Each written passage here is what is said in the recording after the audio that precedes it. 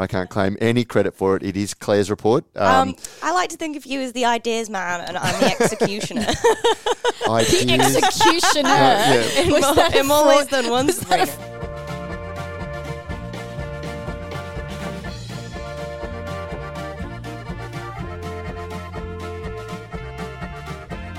And welcome to Brews News Week, recorded on 17th March 2022. I am Matt Kierkegaard, founder and editor of Brews News, and I'm joined by our regular panel of senior journalist Claire Burnett and former executive director of the Brewers Guild of New Zealand and current industry consultant Sabrina Kunz. Welcome to you both. Welcome back. Matt. Happy St. Patrick's Day, Matt. Happy St. Patrick's Day. I mean, should we be doing something Guinnessy? I don't know. It's... I only know because I had to put my child in green for daycare, so that is why I Really? know that it's today. That's the level of my involvement. Who can do an Irish accent Absolutely and say, think not. of the children? I lived there for like 4 years and I still can't. Just don't do it. It's a good time though. It is a brilliant bit of branding though that, you know, people just associate one beer with the official beer of the day. Yeah. Number one beer on Untapped for that list that we got Yeah, earlier in the a couple year. of weeks so ago, yeah. still widely drunk worldwide. Which is really interesting on account of they used to have an Arthur's Day. Did you know that? Arthur Guinness, founder of Guinness. They used to have a special day for Arthur's Day. And I don't know if they had the day off, but they basically had to ban it because everyone got so wild in Dublin in Ireland on that day. Really? They were like, we can't do this anymore. Oh, that's fascinating. I know, there you go. Is St. Patrick's Day actually celebrated in Ireland? Oh, yeah. I don't know. It is. Oh, okay. yeah. Okay. I just Absolutely. thought it might be one of those expat days Oh, where it no, gets no, no. bigger. It's like the Queen's birthday where it's just on a random day in every different Commonwealth country. Yeah, but random some day, days- and we don't get a day off for it in the UK, which I think is incredibly rude. Patrick's Day is absolute madness. They have the day off. Yeah. It gets crazy. What's There's like the whole big fair and stuff. Green River in Boston, you know. Okay, I don't think they go that far. Don't know if you'd want to make the Liffey green either. It's like verging on it anyway. I'll just try and make the Brisbane River green. So light the colour. Anyway, Good luck. We're here to discuss the news of the week, but we will start with telling you what the news of the week was. And Claire, Brews News launches the State of Brewing report. We have launched our inaugural States of Brewing report, which aims to analyse the health of and support for the brewing industry in each state and territory. It aims to identify the challenges breweries are facing locally and to highlight which states and territories have done the most to support the development of their brewing industries. It's intended to be an independent report and a working document as well to be updated in the coming years as new information comes to light. So everyone go have a look. Let us know what you think. Comments, queries and additions, inbox at brewsnews.com.au. That's obviously something that will come up in Below the Fold, but we'll move on to something that we haven't actually got on the website yet, but will be by the time... Yes, hot off the press. Hot off the press. Good Drinks to sell Magners Irish Cider range in Australia. Indeed. So Good Drinks Australia just told the ASX this morning that it had announced a partnership with CNC International to represent its Magners Irish Cider range of brands in Australia. Good Drinks will become the exclusive Australian importer and distributor for Magners in 330ml bottles, 568ml bottles as well, and keg formats. It was formerly imported by Coca-Cola, which announced it would be divesting the brand along with a bunch of others, including Feral, earlier in the year. Interesting as well because we also know that Coca-Cola distributed Molson Coors, so we'll be interested to see who takes those on in the coming year as well. Entries open for the 2022 Royal Adelaide Beer Awards, definitely in Beer Awards season. Oh, love it. Entries for 2022 Royal Adelaide Beer and Cider Awards are now open to beer and cider producers from Australia and New Zealand. Entries close on Friday, the 20th of May, and the presentation will be held on the opening night of the Adelaide Beer and Barbecue Festival on Friday, the 15th of July. Nice. Authenticity is the key for holiday marketing, says expert. Yes, this is a little bit Brewery Pro and a little bit news. So you may have seen that Beer Cartel just launched their latest promotion in time for Easter, the Great Australian Easter Beer Hunt, a limited release craft beer pack designed to be hidden in the same way as an Easter egg hunt.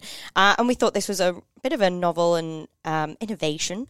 So we looked at and spoke to an expert about promotions targeted around events and holidays in the calendar. And the need for that to be done authentically. So that was an interesting sort of analysis piece based around Beer Cartel's latest promotion.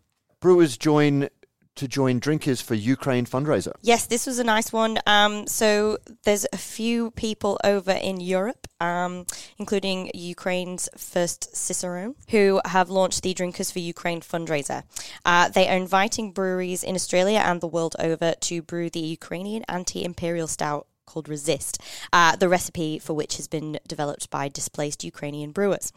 Proceeds from the sales of the beer will go to humanitarian efforts in the country, and their recipe is on our website, on their website, as well as links to the suggested humanitarian charity that they would want that to be sent to. So people get on board. If anyone is brewing it, do let us know, and we will promote that on our social media channels as well. It's a great cause, obviously, and lots of things going on in the world right now. So if we can get involved in a positive way, then let's do it. Now, one that will definitely feature in Below the Fold, new board appointments at Retail Drinks. Retail Drinks Australia has announced new appointments to its board of directors and management team. Michael James recently joined the Retail Drinks board as chain store member representative from Endeavour Group, while Jonathan Russell was appointed to its management team as head of policy and advocacy, and I believe that is what his role was previously in another industry. And finally, recurring and increasing theme in the brewing industry, Big Shed Brewing wins Sustainability Award. So last month, Big Shed Brewing was awarded the 2022 Promoting Sustainability Award for South Australia as part of Telstra's Best of Business Awards, the latest in a long line of breweries being recognised in national and cross-industry awards, and this is particularly a lovely one for them after they installed a 200 kilowatt solar system on site at their new venue at Royal Park. And if you won an award, for example, you wanted to make your drinkers aware of it, slap it on a can. Slap it on a can, or your cartons. And bottles, if it's not just cans you want to put it on, if you do want to put anything on your blank cartons, can trays, tap decals, barcodes, and shrink sleeves, I wonder if you could put it on a barcode. I wonder if you could put it on, a QR codes? QR codes, that's what we should know that after 2.5 years. You can do that with our good friends at Rallings Label, Stickers and Packaging. They can fill all of your labels, stickers and packaging needs. The name says it all, really. Do we even need an ad? We just need to say Rallings Label, Stickers and Packaging. Give them a call on 1300 852 235 to discuss further, and you do not need to write that down. You do not need to pull over. Just look at your show notes. You know that the podcast has a link to their phone number, but also the Australian Brews News business directory has a link to all of the best suppliers, and you'll find Rallings as one of our very important directory members there. So absolutely. The lovely Paul was at the fundraiser on Saturday. Hey Paul, he got himself Easy Times for the Times. Brisbane. Yep, for the for Brisbane Northern Breweries. Yep. And he got himself a delightful golden growler in the auction. Yep. Well done, Paul. The number one golden growler. Okay. Yeah, it was really cool. It was actually on my list of. Are we technically in Below the Fold? No, not yet. How about that was the news that there. you need to use in your business for this week. Now we're going to discuss that a little bit deeper in Below the Fold. Go for your life. I don't jump in the news, you see, so I was waiting patiently to sort of say what a great... Not that patiently, well, as it turned I was out. waiting impatiently to discuss what a great time and what a great event the fundraiser was on last Saturday, held at Easy Times for all of the local Brisbane impacted breweries. It was such a great showing of the local beer community. Breweries from all over Brisbane came together, and along with consumers, we know that there was top line support of, Karma Kegs and beer from out of state. Bent Spoken Capital sent some in. And it was just such a great day. So, kudos to the team for pulling it off, sort of the organisation in a week. I know the guys behind Thirsty Merchants really participated. There was so much put in for auctions. So it'd be great to see the total of what was raised. Mm-hmm. And I know that Stone and Wood held fundraisers on the Sunday. There was barbecues being held out at White Lies for the local sort of volunteer community. Yep.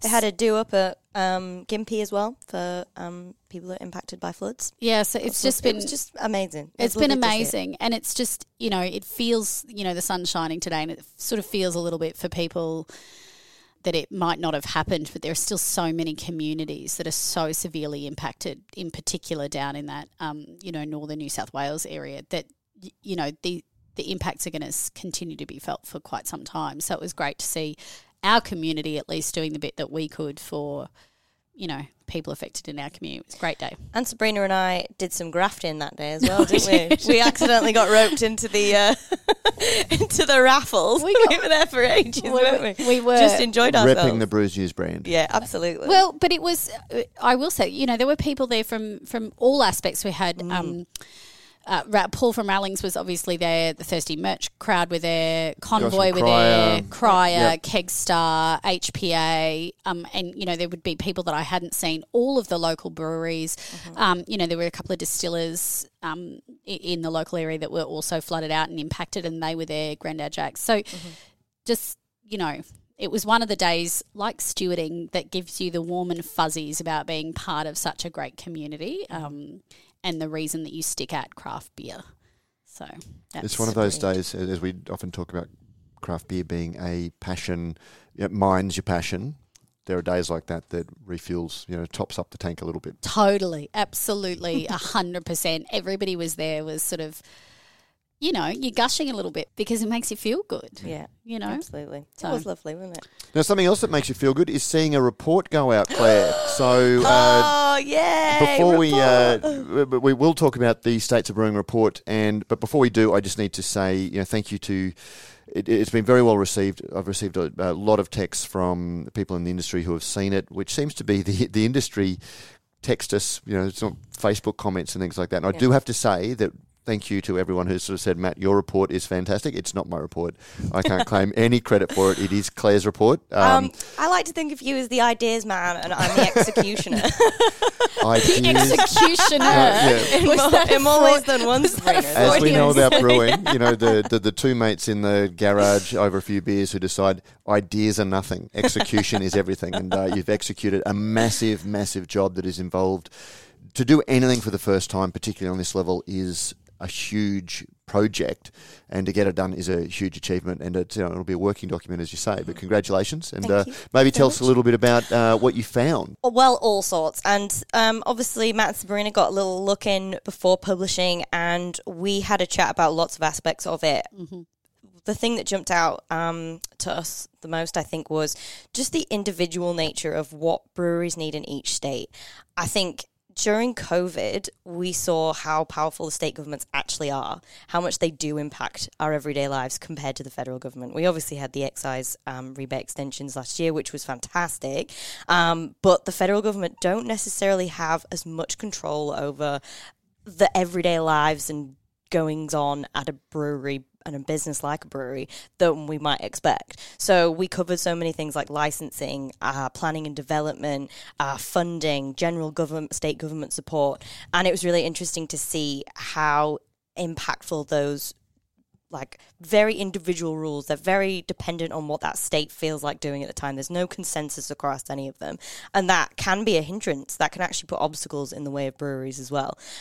If you've got to apply for 3 different licenses to have a production facility and a hospitality venue and sell outside of that. It's just sometimes there are some crazy, seemingly insane rules that could be so easily fixed. Or if, as in Queensland, you've got a parliamentary committee that recommends that you do something, and then they just ignore it. You cave to pressure from a major lobby group not to do it, because it's in their interests, not in the broader community's interests. I think that was really interesting from the report, Matt, that one of the things that jumped out, obviously, I live in Queensland and know other breweries here more, but what was really, I think you're here and you see this stuff and you have this sense that there is this powerful lobby group that might be different to the way that other states are. And jumping out in the report was sort of just how powerful the Queensland Hotels Association is as a lobby group. And they are nationally as well. They've spent, I can't remember the figure, but it was tens and tens of thousands of dollars donating to politicians in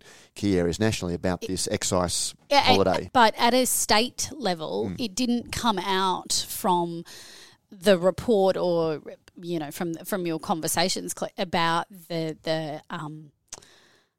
the sort of anti-beer lobby, and I don't mean that in the sense of the health people, but the hotels, that didn't seem to be as prominent in the other states, and maybe that's a place for feedback, but that is something that really jumped out at me that is quite distinct to the Queensland market. Yep. So I just thought that was really fascinating, in terms of the differences, and then therefore the challenges of each of these local areas. We know the IBA is trying to work across such a large scale of, beer and advocacy, and they've done, obviously achieved some things at the federal level, but it really shows how some states where the local breweries have perhaps engaged really strongly, like New South Wales, have gotten some... And Western Australia, they've done really well in terms of getting funding. That's what I was just going to say. Yeah, actual dollars seem to flow where you've got a highly engaged and potentially more organised group of brewers that are actually doing the local lobbying. Who can speak with one voice. Who can speak with one voice. So as Claire said, like clearly the role of WABA and the way that they've been coordinated, when you look into the report, has resulted in actual dollars, dollar spends. That's it. And that's such a contrast to Queensland, as we say, and Matt said in his quotes in the article about, politicians do like to have the nice photo op and they like to say that they're supporting it, but we want to see some actual dollar bills attached to that support. Actually, that's one of the things that came out of the report for me, is that dollars are one thing, and we've seen, most states support their wine industry as a primary producer and things, because the wine industry has been very good at talking about, well, we're agriculture, so it's in the regions, and then the wine industry has tourism potential, and they tell that story very well. One of the things that comes out of the industry and watching it is the number of businesses that have sprung up on the back of craft beer. Whether it's Rallings, who have changed their businesses. We've got manufacturing, making packaging lines. HPA alone has invested $50 million over the last couple of years, 50 plus million, on expanding its hop production, and it's an export industry. So it actually is a net revenue earner for Australia. You've got craft hop growers. You've got maltsters who are increasingly growing. You have these industries that are the grain to glass supply chain. The grain to glass supply chain, but many of which are occurring in regions, and that need industry, and the high country of Victoria, Tasmania, central New South Wales for grain, and that's a story that the craft industry doesn't tell very well, but that's where the government needs to see that full supply chain. Yeah. But even if they're not giving dollars to breweries to expand the way that they gave to Brewdog in Queensland or whatever, the report really highlighted where government's getting in the way, as you said, by having unnecessary restrictions and not understanding the business. Yeah. So in WA they seem to have, Claire, you can correct me, but I'm pretty sure in that Southwest they did invest. So some of the money flowed. It was for breweries, but it was based on, I could be wrong, was it based on manufacturing?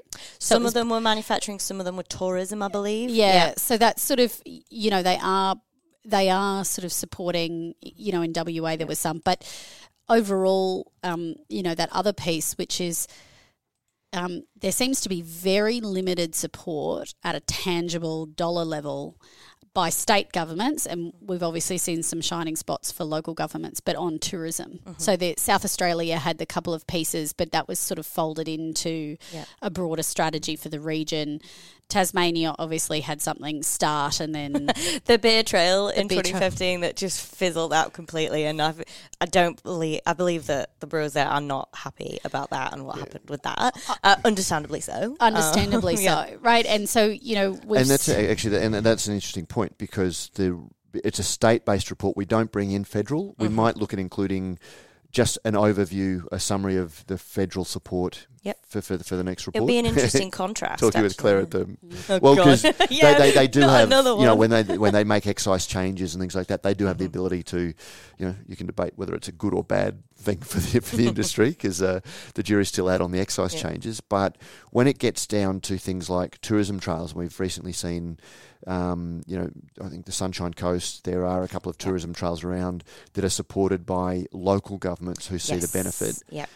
that's a very hard thing to incorporate in a report because of the very different ways that local governments handled, in different jurisdictions, but also they are small, highly localised things. But the point that I think Claire's report, and one of the things we had to look at, and this was in relation to planning, was has the state government provided any direction to local governments around, what is a brewery? Yep. So to try and avoid some of these issues around saying you're light industrial or you're industrial and you can't have a brew pub in an industrial area and so on and so forth. And so similarly, there are no directions or funding that is flowing from the states to local governments on supporting beer tourism as a piece. So That's I think something that comes from the state level, So there is very limited and Claire, your report highlighted, I think there are a couple of places in New South Wales and Victoria where the local governments had been quite successful at trying to work with the brewery on City of Yarra, and I think obviously like the inner west as well. So trying to solve that sort of licensing issues, but the direction isn't coming from the state to solve it. No, it's very much driven at that lower, the local level. Like Andrea Ryan at Killer Sprocket, and their local member, I think, is a guy called Jackson Taylor, and he's been really supportive of them. And she even said in the report, they can make a difference without directly giving money. Time, advocacy, and exposure are also extremely valuable. Yeah, which is really interesting. And I know, personally, we see the local MP for Stafford here is constantly supporting and speaking about Happy Valley Brewing. So, he actually uses that to support locals, but that's on an individual MP basis, not on that sort of systemic approach. And I would ask how he voted for those recent. That recent legislation. So you can say whatever you want to pander to your local constituency and stand in the brewery and have your photo taken, which is what I said. What are you doing on a service level to the industry? So I think this report is really good at highlighting where there is clearly more that can be done at a state level. And then the other thing, and Claire and you and I talked about this offline, which is, and we know that the IBA are really cognizant of this, but this container deposit approach in every state. So if you think about, the model that breweries are all taking now, which is, or not all breweries, a number of breweries are looking at multiple location brew pubs. Yep. Well, they can't, even if it's within their state, they have to fight the battle every time they go to open a new brew pub because they've got to deal with local folks. Yep. And then if you go, okay, well, then they're going to take the model where they're going to distribute their packaged product nationally, so that's their growth as opposed to brew pubs, then they have to deal with container deposit scheme, labelling, complexities, recording. What a nightmare. Different in every state as well, so it's not like you can replicate the same way you do it in one state in other states. It's just completely crackers. And so, both of those things combined mean that the roadblocks for breweries finding a model that works to get their beer out, be it through local venues or multi-venue or, nationally it's just insane. It's so hard. Yeah, exactly. So hopefully what I kind of intended it not to be like a big, massive hitter in terms of page views, but more if you're a brewery and you want some support from your local member or your state or whatever, you can go to them and point out, look, this is what other people are doing. Why are you not doing this? And I think that certain level of shaming can also help when you're dealing with governments hopefully and politicians. It elevates the conversation that can be had around what is needed in each state, where the gaps are, but also for folks like the IBA to have the opportunity, people that work across all states, to think strategically about, well, how do we make this easier for everyone, right? And it gives a document, as you say, that breweries can use to advocate for better support for the beer industry. Yeah, that's it. And just learn from each other as well, like we say about WABA and other organisations and individual sets of breweries in localities. What they're doing is amazing, and if we can replicate that across the industry, even better. This will obviously be something that we return to, and particularly it was only released yesterday. People have clearly been looking at it and haven't digested it fully, but we'll probably come back to that once we, even next week when we get some feedback. Yeah. Oh, yeah, that'd be nice. And so, Claire, the conclusion, I just sort of am having a look at that. So the state that provides the best support based on a range of factors, and people can look at that, is New South Wales, then Victoria, then WA. It is. And I want a special mention for WA because they really have put their hands in their pockets. $3 million for funding for breweries. And that's considering that they don't have anywhere near as many breweries as Victoria and New South Wales. I know New South Wales is obviously, dipped into their wallets as well. But yeah, good on them as well. Cool.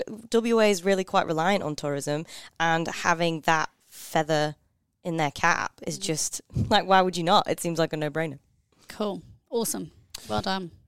Nice one. Now, moving on. Now, again, a story that's just broken. So this is almost kicking around how we're going to cover it. Yes. But Sorry, guys. The good got the drinks back to sell end of this. Magners Irish Cider. On one hand, you can go meh. It's Magners Cider, which isn't exactly a, I've never really seen. Maybe I'm not a cider person, so I never really noticed it. Well, it's been distributed by Coca-Cola. It was one of the brands that when Coca-Cola said we're getting out of beer and cider, They're going to get rid of. They wanted to get rid of, needed a home. CUB had to divest a couple of cider brands already when they and Asahi partnered up. Lion's got a pretty good house of brands already. Yep. So if Coca-Cola is going to get out of Magners, where's it going to go? Interesting to see that it's gone to good drinks. Yes. Now, for me, and I know that from the preliminary discussion we've had, we've all got a slightly different take on it. But I'm going to return to one of my themes is that, the post-craft world, once upon a time, the narrative for small craft breweries, of which Gage, even though it's publicly listed, once saw itself as a, in the beer space, was the thing that makes us different is we're not like the CUBs and the Lions where we have beer, cider, wine, RTDs and things like that, and we basically don't nurture any one of those categories because we're just a drinks brand and whatever sells will flog units, which means that you're not worried as much about the brand values of the beer sector by itself. And, then we started seeing craft breweries, we need something in our tap rooms, we'll knock out a cider. We'll talk about the quality of our beer, but we'll just churn out fermented apple juice, for from people concentrate. From concentrate. We'll talk about the quality of the ingredients for our beer, but not for our cider. And there has been, dare I use a Greg Cookism, the insidious creep of businesses realising as the craft beer segment and that narrow, passionate craft beer segment hasn't grown quickly, brewers have jumped on seltzer, which is nothing like beer. They've, they're adding to their lines, and Gage Roads, which is one of the bigger or independent breweries in the country, potentially the biggest independent brewery in the country, even though it's listed now. They're becoming a multi-drinks business with a big cider brand.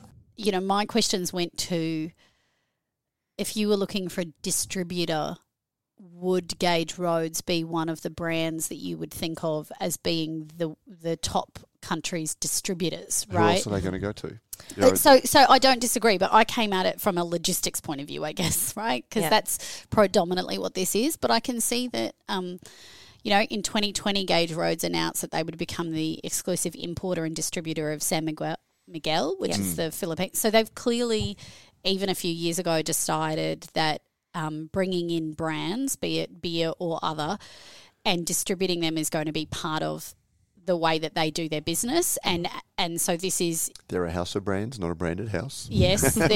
So they've decided, that distribution is actually going to be one of the things that they decide to excel at, not just making beer or making ginger beer. So which makes sense because they want to expand into the East Coast further, so they're going to have those links and networks anyway to get everything from WA across.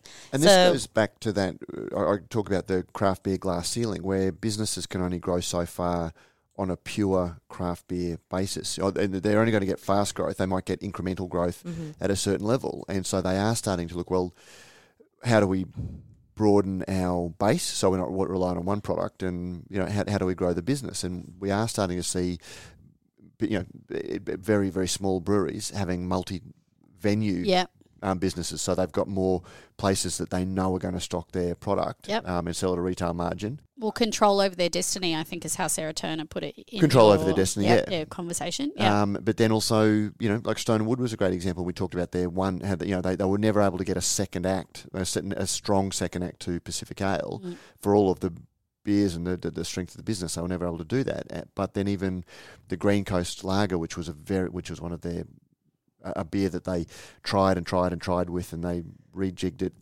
over the years, ended up becoming a mainstream play. You've got the True Green Coast. I don't even know if the original Green Coast is still about, because it became the, clear bottled 3.5. You're right.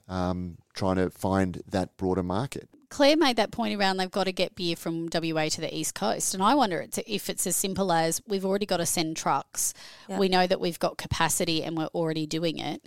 Let's find things that we can fill up the trucks. I know that's a really although the site is simplistic way to think about it. It can land anywhere.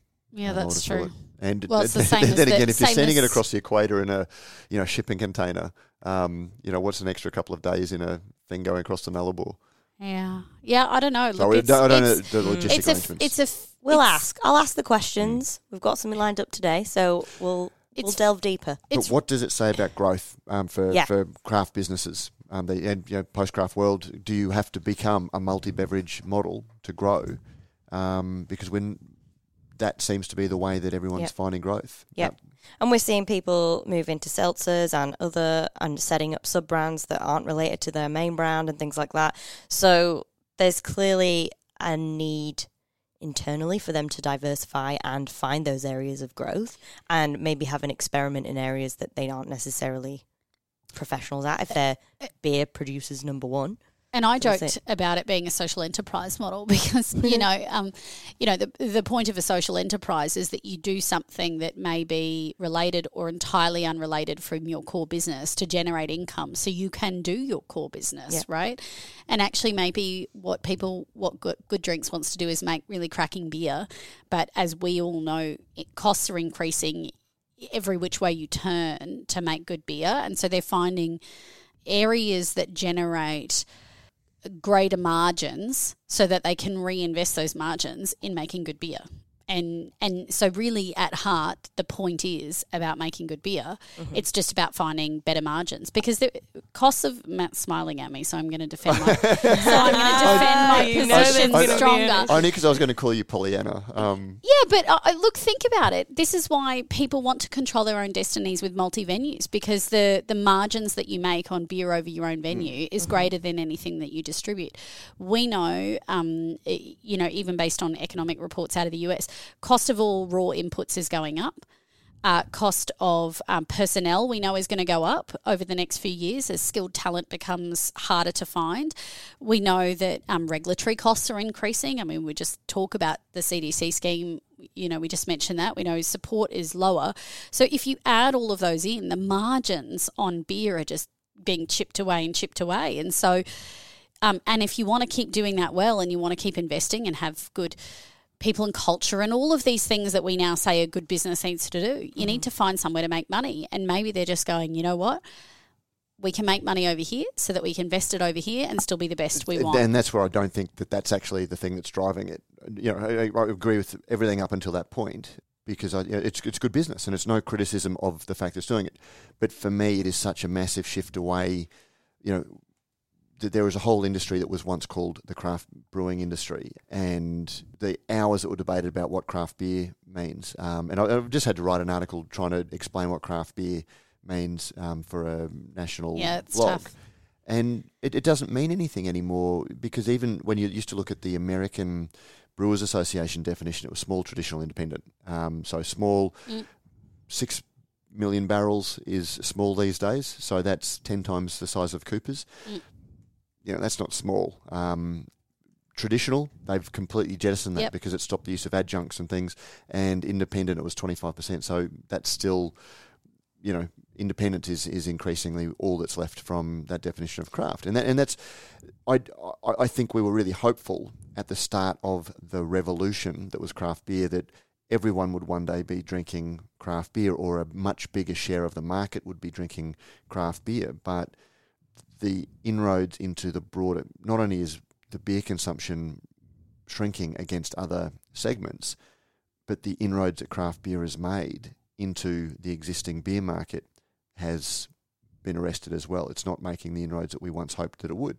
Businesses need to find other income streams, and that's great business. But to my way of thinking, that further undermines the promise of what craft beer wants. Craft beer isn't something you emotion vestally in. It's just a marketing idea for people who want something different to the mainstream. Maybe, but I think, society has evolved in the 10 years. I was going to say, this has to evolve. You can't just think about craft beer the way you did 15 years ago. Yeah, and so we're at a different point. We're about to have 595 plus craft breweries. Everybody wants to be in it. The level of competition is totally different to what it was years ago. So even if the total pool isn't the total volume of drinkers of craft quote unquote beer isn't increasing, the number of people that you're competing against is increasing. I just think it's interesting to look back to understand where you've come from, but it also means holding on to a vision of purity for purity's sake is not going to get the industry anywhere. And if things like this mean that breweries like Gage Roads can continue to produce high-quality beer, even if it's, it's a hazy IPA or whatever comes next, then that is good, because what was the whole thing about? It was about good beer. Yep. And I'm not holding on to any definition saying that we need to, again, and sometimes that's when I talk about this, that's the misconception. I'm saying this is how the beer should be. Yeah. But it's not, and I agree, we should be moving on, and we should. But as with anything, that comes at a cost. One of the things that exploded craft beer at the start was beer had come to be seen as moribund and a low-value commodity product. Yep. Craft beer promised to raise the margins in it because consumers saw it as being something that was more special. The more that we do that promise of that is being eroded. Absolutely. Is making all of the products a commodity. Agreed. And yet people are still entering the industry, which again comes back to my argument last week about equity crowdfunding. Yep. There is still a belief that you can make a better margin on craft beer, and for now you probably can, but it's also more expensive to make. But if that reality that you just enunciated so clearly is true, the industry's narrative is going to have to change. Otherwise, you're just luring more people in on this passion promise. I think it is changing. The narrative is changing. And drink local held true, but some of the largest proponents of drink local were your largest breweries, but drink local still resonates, right? So people are still focused on some of the aspects of beer being, of the pub being the third place. Yep. Craft beer has undoubtedly completely revolutionised what a pub looks like now. So, and that we're not going backwards in that sense, right? Like people aren't going back to a hall that only includes dudes with Keno playing 24/7. Like that hospitality that Sarah talked about, like it is fundamentally revolutionised the expectations of what people want as their local. And craft beer has been, critical to that change. So here we are. We'll see what happens. Good chat. But so all that just because somebody signed up a cider. I know. But it does. These are the laws of unintended consequences, and and what does it mean? Because if you're starting a brewery, these are the things you want to be considering about the shifting market. Authenticity, the key for holiday marketing. That was a nice little article because again, thought it was interesting to see that came across our desk as a new product. We don't tend to do new products with so many new products launched, but to actually see something that fits in a innovative element. So we've seen the Christmas beer Advent calendars. Yep. Everyone's got one these days. But how do you bring beer into a another holiday. Exactly, and make it relevant and, as our expert said, authentic, not only to the holiday but also to your brand and its values, because you can't, like he was saying, Dr. Jason Pallant, who is a big fan of ours and of brewing in general, and is an absolute delight. He works at Swinburne University of Technology's business school, so he's top-notch on the old marketing and business aspects, so we get him to comment whenever we can. And he just made the point, with the fact that we are growing as an industry, there's so many outlets to where you can buy beer now. You've got to really set yourself apart if you're someone like Beer Cartel, and also, like you say, fit that into a holiday. This isn't Easter isn't conventionally a time for beer necessarily. I'm sure it is for some people. Even with all the chocolate beers, yes. and people have tried it with chocolate beers, and it just hasn't worked. But weirdly, to actually do it, so where you hide the beers around the Easter egg hunt. You've got to find it quick though, or get a bit warm. Well, but that was the other thing for me that I found interesting, was the way that the package was so clearly.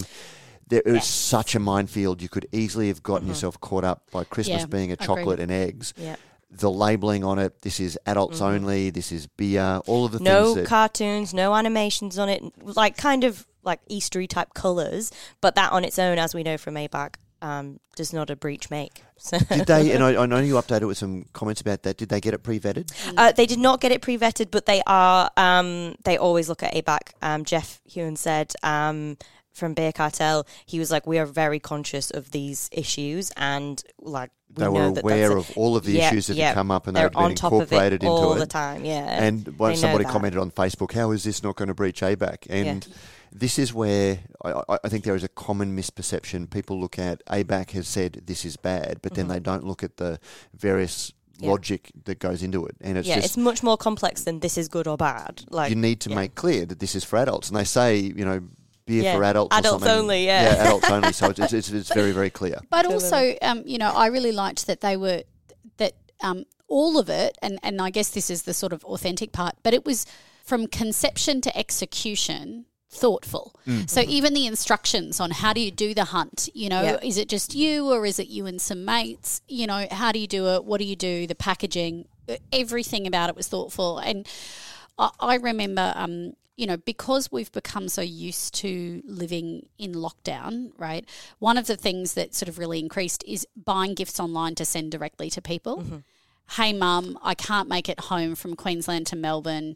And so I've sent you an Easter egg beer hunt, and then the person gets to unpack that. It's got an activity associated with Experiential marketing. Experiential marketing. And so, we've had a couple of examples recently where we've talked about maybe the release of a product was not done with entire thoughtfulness from beginning to end. And this is an example of really, how to do it right. How to do it right. Absolutely. So, awesome. Well done, Beer Cartel. Retail Drinks, new board appointments. So I believe you might have some thoughts. Can you please do it this week? Yeah, I'll do it this week. You might want to take a look at your board diversity, Retail Drinks. The two new people that have joined are of a type like the rest of them. Not critiquing Retail Drinks with that, but because people have commented, why does this matter? Why shouldn't the best person? So the reason why it matters, presumably, they've appointed the best person. As a person who used to listen to the podcast that hated hobby horses, I now find myself in the really difficult position in which I feel like I'm being trolled. And now I have a hobby horse, and I didn't intend it to, but I also feel... But once you notice it... You can't unnotice it. No, you can't, that's it. And so why does this matter? Because you cannot tell me that in the whole of Australia, across all of the people that operate in retail for drinks... Yep. That's all you could that you could not find qualified women. Yep. And so why does board diversity as a group matter? Because diversity of thought, experience, background, and we're using visible diversity as one aspect that we're looking at. But the lack of diversity leads to less good decision making. So diverse boards make better decisions. That has been proven. Yep. This lack of visible diversity suggests that there has not been a significant and targeted effort to find diversity of personal experiences and thought, some personal experiences that would be brought by women which would be different to men, and we're targeting one very specific aspect of this conversation, has not been part of the way in which Retail Drinks has gone about setting their board. Mm-hmm. And if you roll that down into what does that mean? It means that they are unlikely to be fully representing and making the best decisions available. Which is even more heinous, I think, with an organisation like Retail Drinks, which is supposed to be representative of an entire industry, and within that industry, which caters to freaking nearly everybody. This is what we've got. This is what we've got. So come on, guys, do better. to consumers, I mean, it's Retail not drinks. that fucking hard. No. Like, it's the point. Like, I don't understand how in 2022 this is not something that drives organisations. The ASX have listed it as a goal. Like, it is basic. It's not even complex. It's just basic. How does this keep happening? Matt, No, look, just for the record, I'm just going to... She's winding herself up now. I just get so Welcome annoyed. to my world, Sabrina, by the way. This is the problem with having a podcast. You get to say what you want. I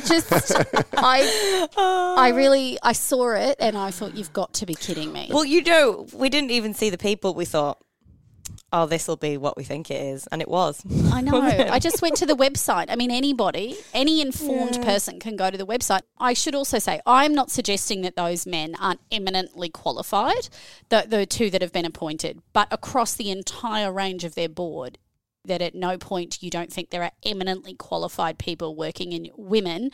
Who can add another dimension. Dimension or any other visible diversity. For the record, I agree. I just could not have enunciated the argument as well, or as concisely, incidentally, as well. We'd still be going. So that is the discussion. Now, I think this week, with the announcement that New Zealand borders are open, that everybody has been looking at flights and accommodation deals and the New Zealand Ale Trail. So we don't have any letters of the week, but we do have the New Zealand Ale Trail sponsoring it. So clearly, our ads for New Zealand Ale Trail, which is start in Northland and work your way down. I mean, go to McLeod's and then just work your way through the couple of the barrel rooms. Head out. You are selling this to Wired and then down to Liberty. I mean, and then the world's your oyster. So, and I will be doing that. But I will be heading to www.nzaletrail.com or at NZ Ale Trail on social media, and I will be looking for the best beer experiences for when I go over there. One of the things that I wanted to it was really nice. So last Saturday, just invited to a friend's tasting. He every year buys a carton of the Cooper's Vintage Ale, invites some friends around. So it wasn't a work thing; it was just a social thing, and loved it. We did the tasting, but then I pulled out a bottle of the Imperial Stout that Stomping Ground did, and it ended up being a 2018 Imperial Stout that I'd had cellared. I wanted to take along something that was on the theme that I wanted to share, and it was just glorious. It was one of those beers you just think, I remember this. Mm-hmm. But the thing I wanted to talk about today was I only had one bottle of it. It was one of those things that, increasingly I've gone back in my day-to-day drinking of things I know today is going to taste like it was yesterday, which it is one of the promises that beer always had over wine. Wine is very much a vintage, and if you drink the 2014 vintage or the 2015 vintage, you've got that expression of the grapes that year, where beer is being a little bit more of a two-recipe product, where brewers have to allow for the variation. You get a consistency. And I've written articles where I argued that consistency shouldn't be the god of brewing and all of that, but there is something comforting about going back every day for what you know. Back for what I know. Not McDonald's, because these are good quality beer. So it's not just the McDonald's standardisation. It is a good quality beer and consistency. And having had this amazing experience with a beer that I just loved, there's a part of me that's really sad I can't go back and do it again. Which is, I don't know whether it's going to make me averse from cellaring and just cellaring that one bottle, or making sure I've got a couple of bottles I can have the experience a couple of times. But there was a little corner of my heart that was very sad. But I think, doesn't that make you, on the other side, it might spark that passion to cellar, to really thoughtfully select some beers, put them away, bring them out, like the occasion beers. I always have, I like the fermented, the reds, and so I've got the Creeks, and I've got some of those. I've got and I've got them, and I keep them, and then you pull them out, and it's You just celebrate the thing. you celebrate you're having that you it. had it. Well, Yeah. but you celebrate you had the opportunity to have such a good experience. And you search for them, right? You look at them and you go somewhere and you're like, oh, that looks like one that I'm going to put in my cellar. You know, that beer is coming home with me and that's going to sit there, and then there'll be a special occasion. And what I've found in my life is I save things for the special occasion, and then there's never a special enough occasion. And then eventually on like a random night, you're like, okay, we're going to, I've had a hard day, let's go for it. I'm going to have this. And it's still, I don't know, I love special beers. Who says love that the beer's experience. not like wine? Like the fact that this is the kind of experience that people in beer want you to have with beer. Well, it's that, and this is the thing. The beer, one part of beer shouldn't be like wine, but that's the commodity. To some extent, that's the commodity, and the fact that beer was always going to be the same was one of the things. Going back to argue against what I argued about before, is that sameness is what devalues beer to an extent, because you don't have the high points, but there is an element of the market that does create those experiences. Absolutely. That does elevate the whole category. You know, we were talking about with post-craft, but a lot of breweries now are going actually into the traditional barrel aging, the fermented styles. So they all started out with, we're going to make big hoppy things. And actually we've seen people making more traditional styles, which lend themselves to, because they are beers that can be cellared or beers that can be kept for longer, you know, lend themselves to the special occasion. And so, you know, maybe we're just honing our craft in a different way these days. Absolutely.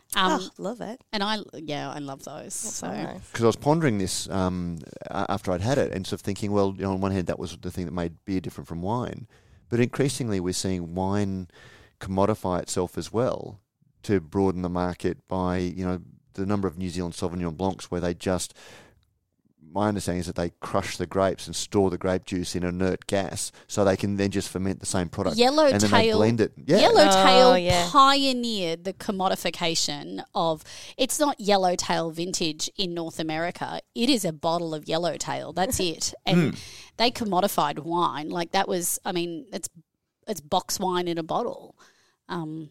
Sorry if you work at Yellowtail.